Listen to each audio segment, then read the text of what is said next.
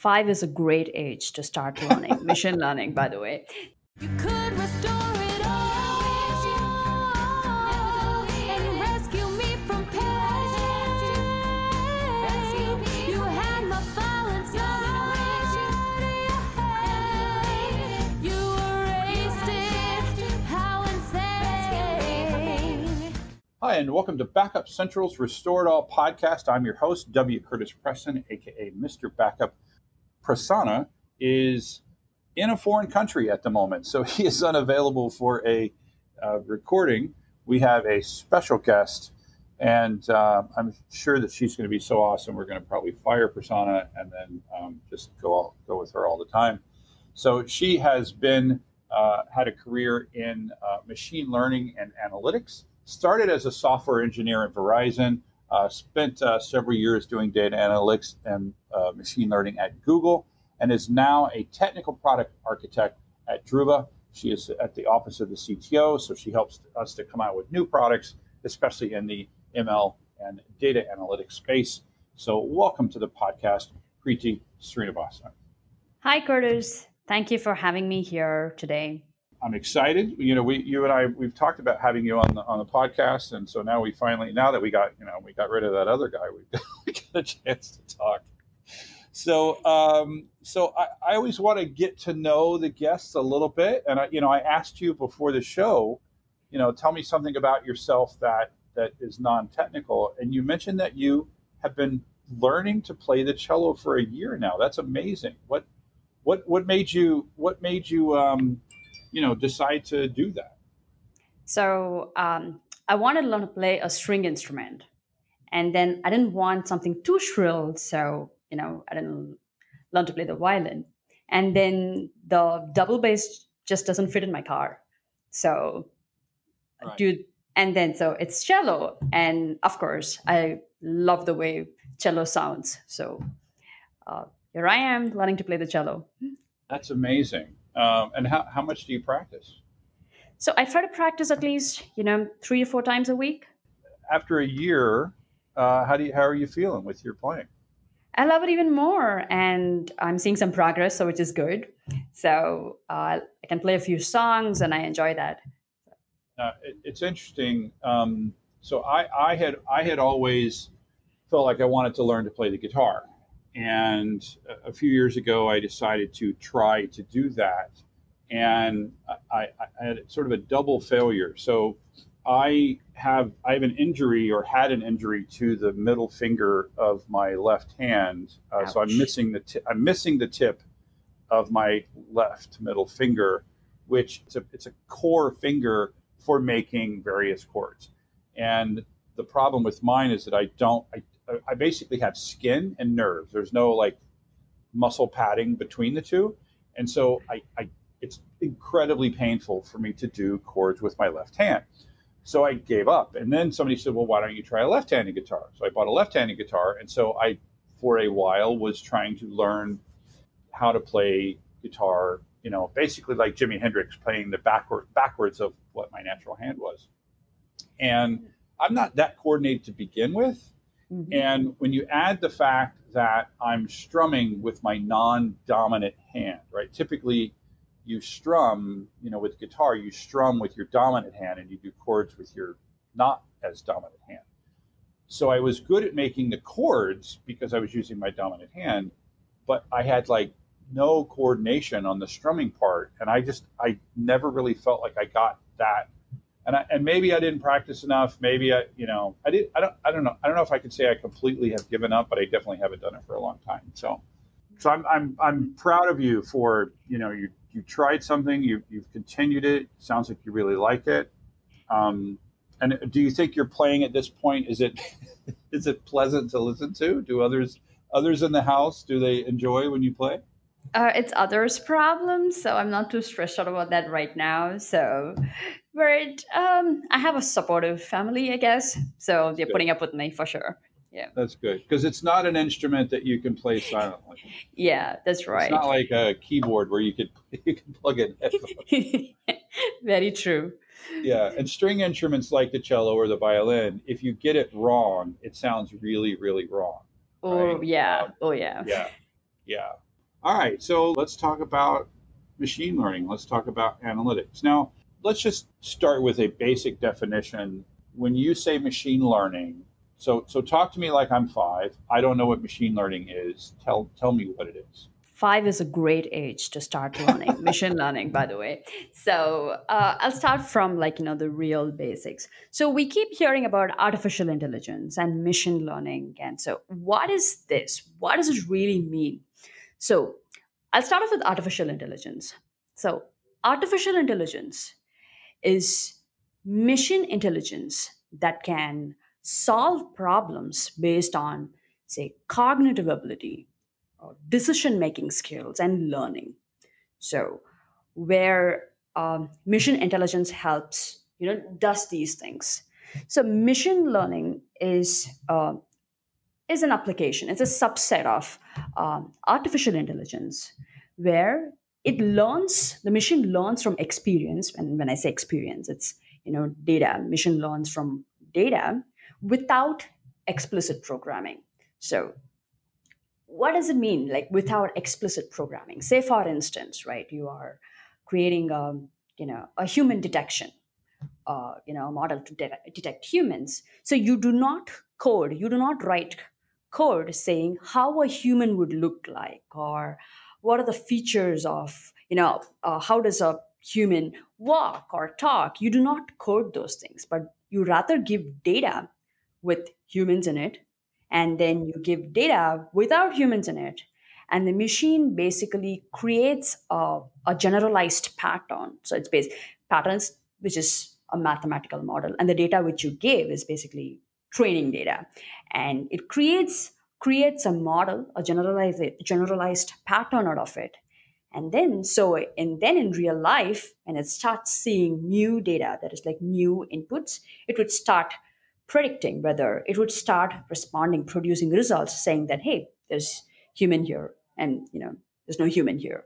So that's machine learning, where it So, learns. Yes. and it can handle. So it's interesting that you chose as an example humans. So humans come in various shapes and sizes. They come in different skin tones. They come in different genders. Well, but it's able to understand that it can find patterns that are similar, even though there may be differences between the data sets. Does that You need sound? to provide it. The model is as good as the data. So Mhm. we need to provide data for all, different different uh, say for different gender and race and sizes. So when we provide the data, it creates a generalized pattern. So it's very important to remember that your model is as good as the data. And it's very important to give high quality data, especially diverse data, in this example which we just spoke of, so that the model can actually perform well. Right. So if you again continuing this analogy, if you fed it nothing but pictures of people from the Netherlands, from Holland, right? From Netherlands, from Holland, the model would assume that a human is, light skinned, 6.5 feet tall, and blonde, right? So you would want to feed it data from multiple different types of humans in this case, so that it gets a much more general pattern. So give me an example that's not human. Give me an example of that's more technical in nature. Machine learning as such is applied across industries, and it need not like necessarily be. It's not like just a vertical down IT field or something. So machine learning is, you will see applications across various industries and problems. So even if you take let's say we are like take a general example of like building a system that, let's say, predicts um, home prices, for instance, right? So you will be like providing data with, like, which we call features or properties, basically, where you say, okay, this is the size of the house, how many, like, rooms and bathrooms are there, which where the house is located, how old the house is. So you'll provide this information. You'll give some training historical data to it, and then the model starts predicting based off on that. And so here, diversity, I mean, having like a sorted data would be like places of data from different locations of different types of homes, and Right. different different properties inside the home. And so giving a data that is like a good representation of these things will help your model perform better. Right. So we wouldn't want it to just feed it data from homes in the Bay Area, for example, because they're more expensive than homes in most any other places, right? So it would really skew the model. I think that would be a good example. Yeah. So Yeah, it so what depends the on. one?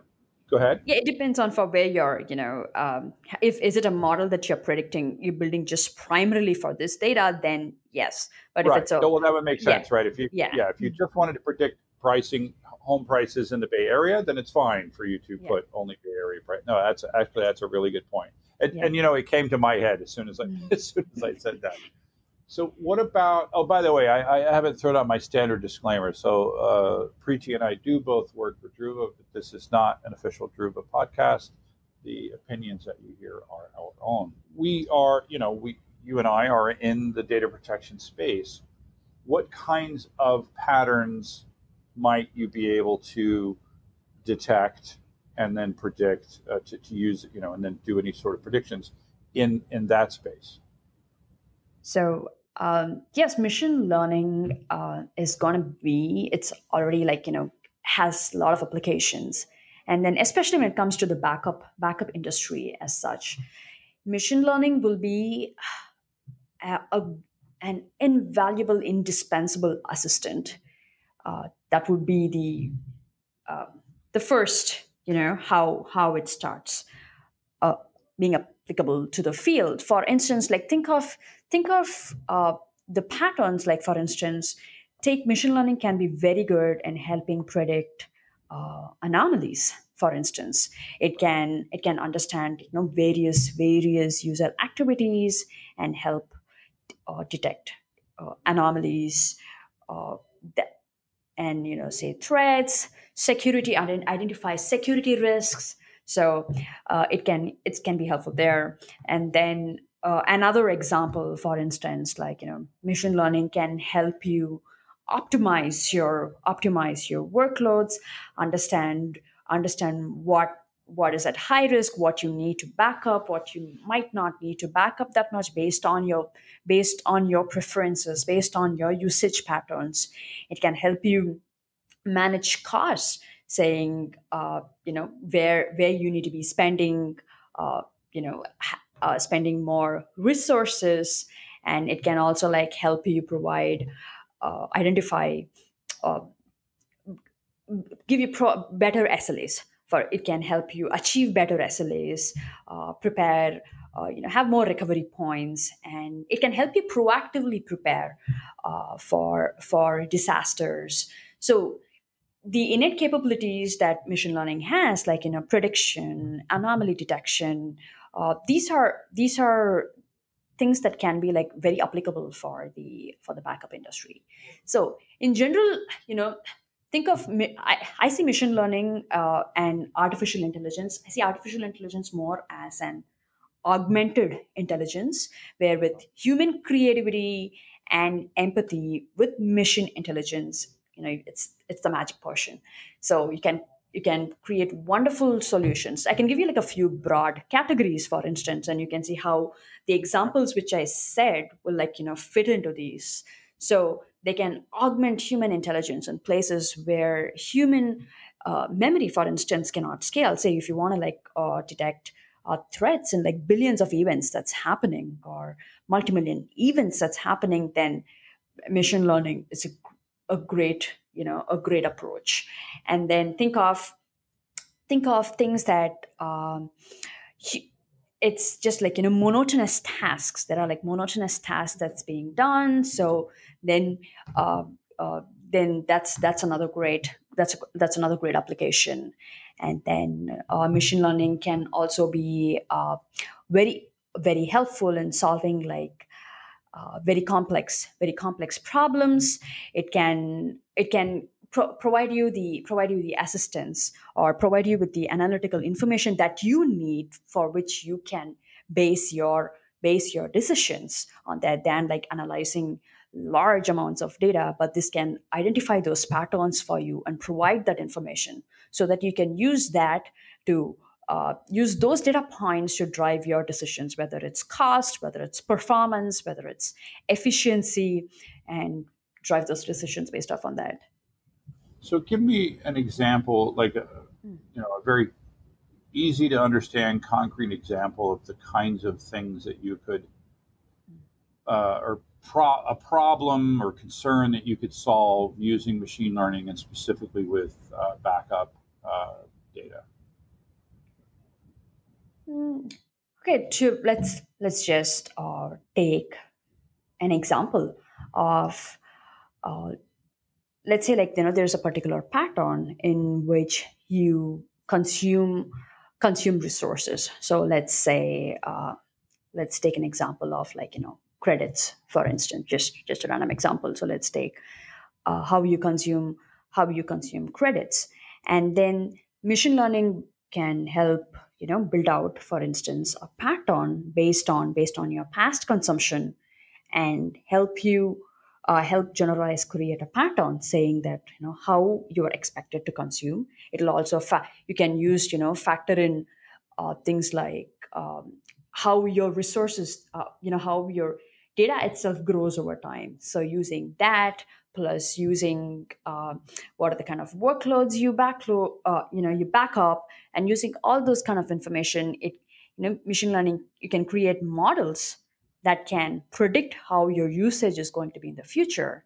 And so with that, now you can prepare, you can understand like, okay, how much budget you should allocate for your backup, for instance.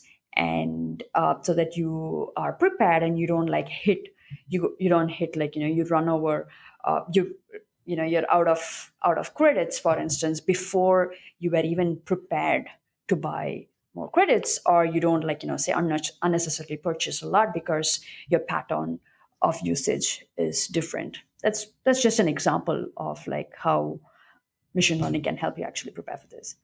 What about ransomware detection? So yes, with ransomware detection as such, so there are like, again, there is this pattern of like if mathematically speaking, right? So anomaly detection it has like these usual data points that you have, and it can project those data points in a mathematical space, say a multidimensional graph, for instance. And this generalized pattern will chalk out like, okay, where your usual activity lies, and then the things that are outside that activity, it can start seeing anomalies. So say for instance like you're say accessing from a different location, or accessing way too many times than a usual activity. So things like that can be like projected uh, mathematically, and that can help you detect things that are outside the um, the usual zone, and you can predict based off on that as well. Basically, based on, and again, going back to the beginning, this starts with, would it be right to use the word training, the model? Training in the aspect of When you said you give it these data sets, like in this yes. case, this is what a good backup looks like.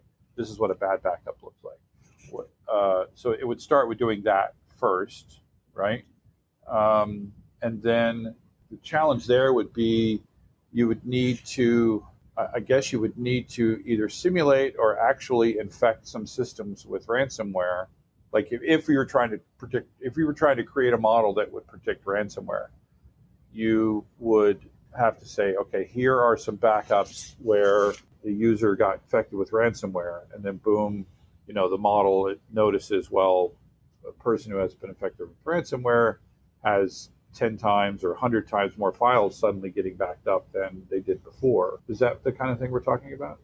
So I'm glad you brought up this point because so anomaly detection when it comes to machine learning acts a bit differently. Yes, it does need training data, definitely, but it is the algorithms are trained to understand that the anomalies are way, way, way lesser than the normal activities.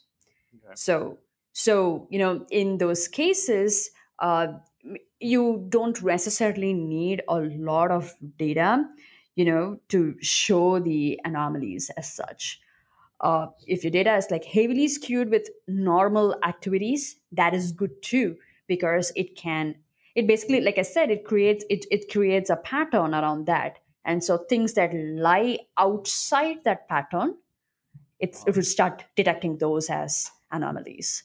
So uh, when when an anomaly detection as such works, the algorithms are actually prepared for that uh, highly skewed data where you have like a lot of data on usual activity and very scarce points for unusual activity. So how would you? So I get that basically you feed it this giant set of data, or you're saying it actually doesn't. If you're just doing anomaly detection, maybe you don't need that big of a set of data. You give it this set of data, and then it can easily detect anomalies. How do we get from anomaly to actually notifying a customer? Because I know the InSync has the ability to detect ransomware. How do we get from A to B? How do we get from just noticing an anomaly to actually noticing that anomaly is probably ransomware? How do we make that jump? So, for us to understand like how these anomalies are, so what you would do is like it depends upon like what are the features that you would say that how a ransomware is different from a different threats. Like can you give me examples of like what would you think or how ransomware threat, if you okay, let's ask you this in a if as a human, when you see, how would you know that something is a ransomware threat from a different threat? Well, if I was actually looking at the laptop, in this case, let's say it's a laptop, I was looking at a laptop. If I saw that 100 files were just modified, their size has changed, but their names are the same, their size has changed, and maybe um, their and the modification time has changed, the name has stayed the same. Maybe there's been an extension added to the file. Yeah. Like it used to be a .doc, and now it's a .doc, comma, whatever the thing is that the ransomware product does. That I guess that would be Yeah. So for example, like some of the important points that you brought up was like, for instance, the size has changed. So like there's like a lot of modifications, and then there has been like change in expansion and information like that. So um, those are the features that you would take in while building a model for ransomware detection, for instance. So I can probably like take a step back and say, um, what it means, building these features in machine learning, and then give this as an example. So like I said, you provide training data, and this training data has the several aspects of this data, which we call as features. And it's a process by itself, getting your data ready for machine learning, choosing the right features, and how important these features are in describing what the model is. So these will attribute to be able to solve that particular problem.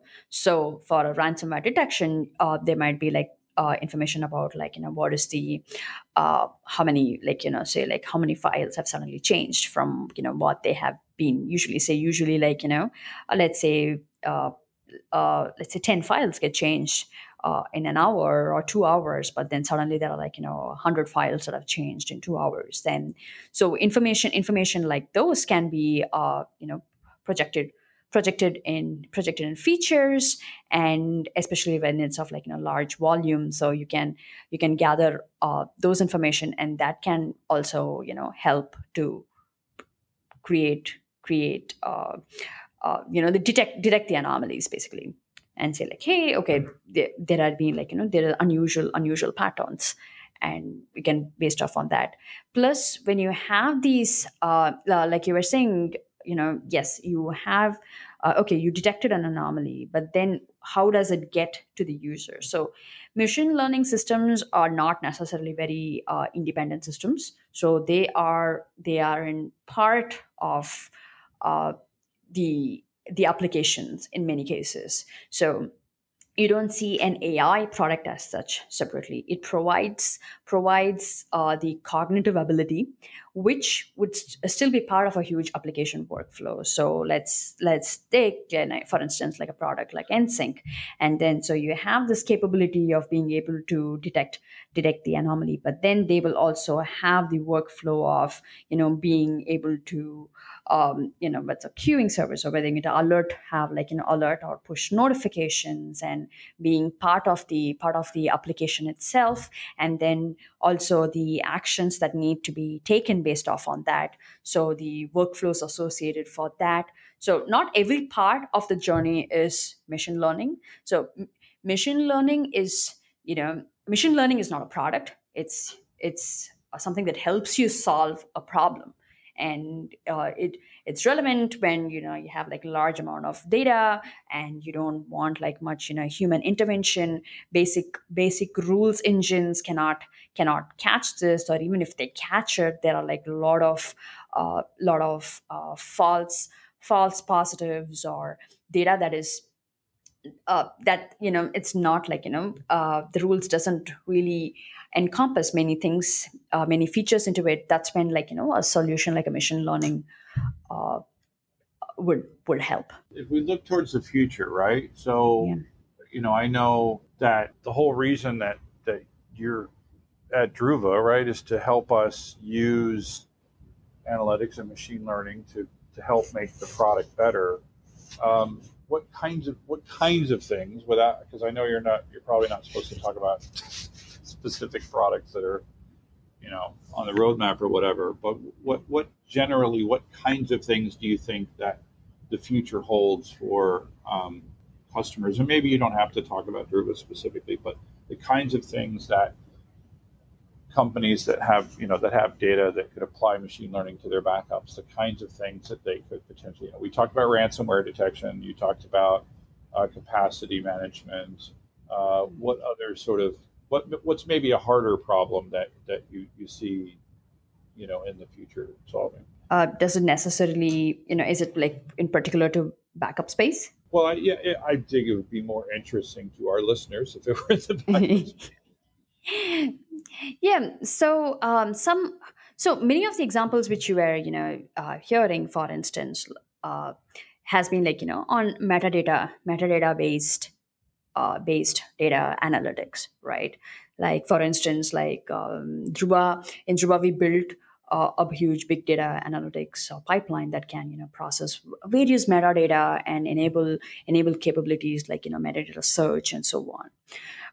So, in general, what the future holds is when you go even beyond the metadata, when you start helping customers, to understand their content, and helping them derive patterns out of the content itself. So now you're talking about like even huge amount of data here, because you are helping customers analyze their content and create patterns out of that, so that they can use this information to drive their decisions, or their own analytics, or to understand their data better, to be able to find things that they just didn't know. They don't know what they don't know. So uh, helping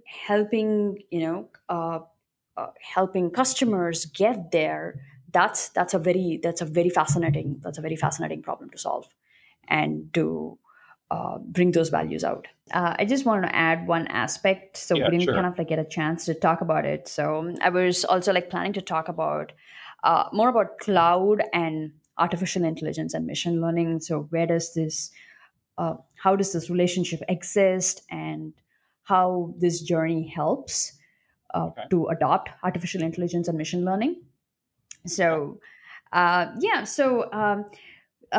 previously uh, artificial intelligence and machine learning were something like, it's only like high tech companies were able to do because they had the resources, they had the expertise, they had the tools, inbuilt in-house tools to help them do these extensive to solve these hard problems. But then over time, cloud providers like AWS and Google Cloud started to see these opportunities where companies who's not these, focused on high tech big like these high tech big companies, but they have their own domain space that they are focused on to leverage these benefits of ML. And what they started to do is provide these services on the cloud. So that can help you whether you want to build from like I was saying, like you want to build brand new models itself, having very specific to your custom use case, or they even have like services already ready made and built for, say, take for instance, you want to understand the sentiment of reviews that your customers provide. For instance, it's sometimes as simple as just calling an API and passing the reviews to understand the sentiment, and you can understand how customers are using the product, or what are the things that customers are talking about, and you can derive analytics out of that. So the data, when your data gets to the cloud, right, it opens up a lot of opportunities because your data is there, and plus a huge set of tools is available for you, whether it's like analytics, or like big data analytics, like slicing your data, or it's like the machine learning use cases using like cognitive intelligence. It opens up a huge opportunity when data is in the cloud.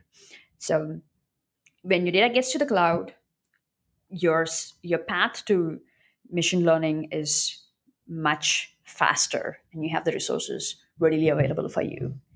Otherwise it's much harder to build your own machine learning models using a variety of tools, and trying to bring these models into production. It's much harder. Or uh, I have like primarily always used it on the cloud, and I can't imagine how hard it can be without using the cloud. So the data being there, and the tools being available there, and the different tiers of tools that's available based on your needs and based on your expertise, makes this journey much faster to adopt machine learning in your organization. All right. Well, I guess we'll wrap things up. And as I was, as you probably heard it, at this point in the podcast, I typically remind people to subscribe so that they can always restore it all. And then I play the Restore It All theme song. But I have something slightly different in mind this week.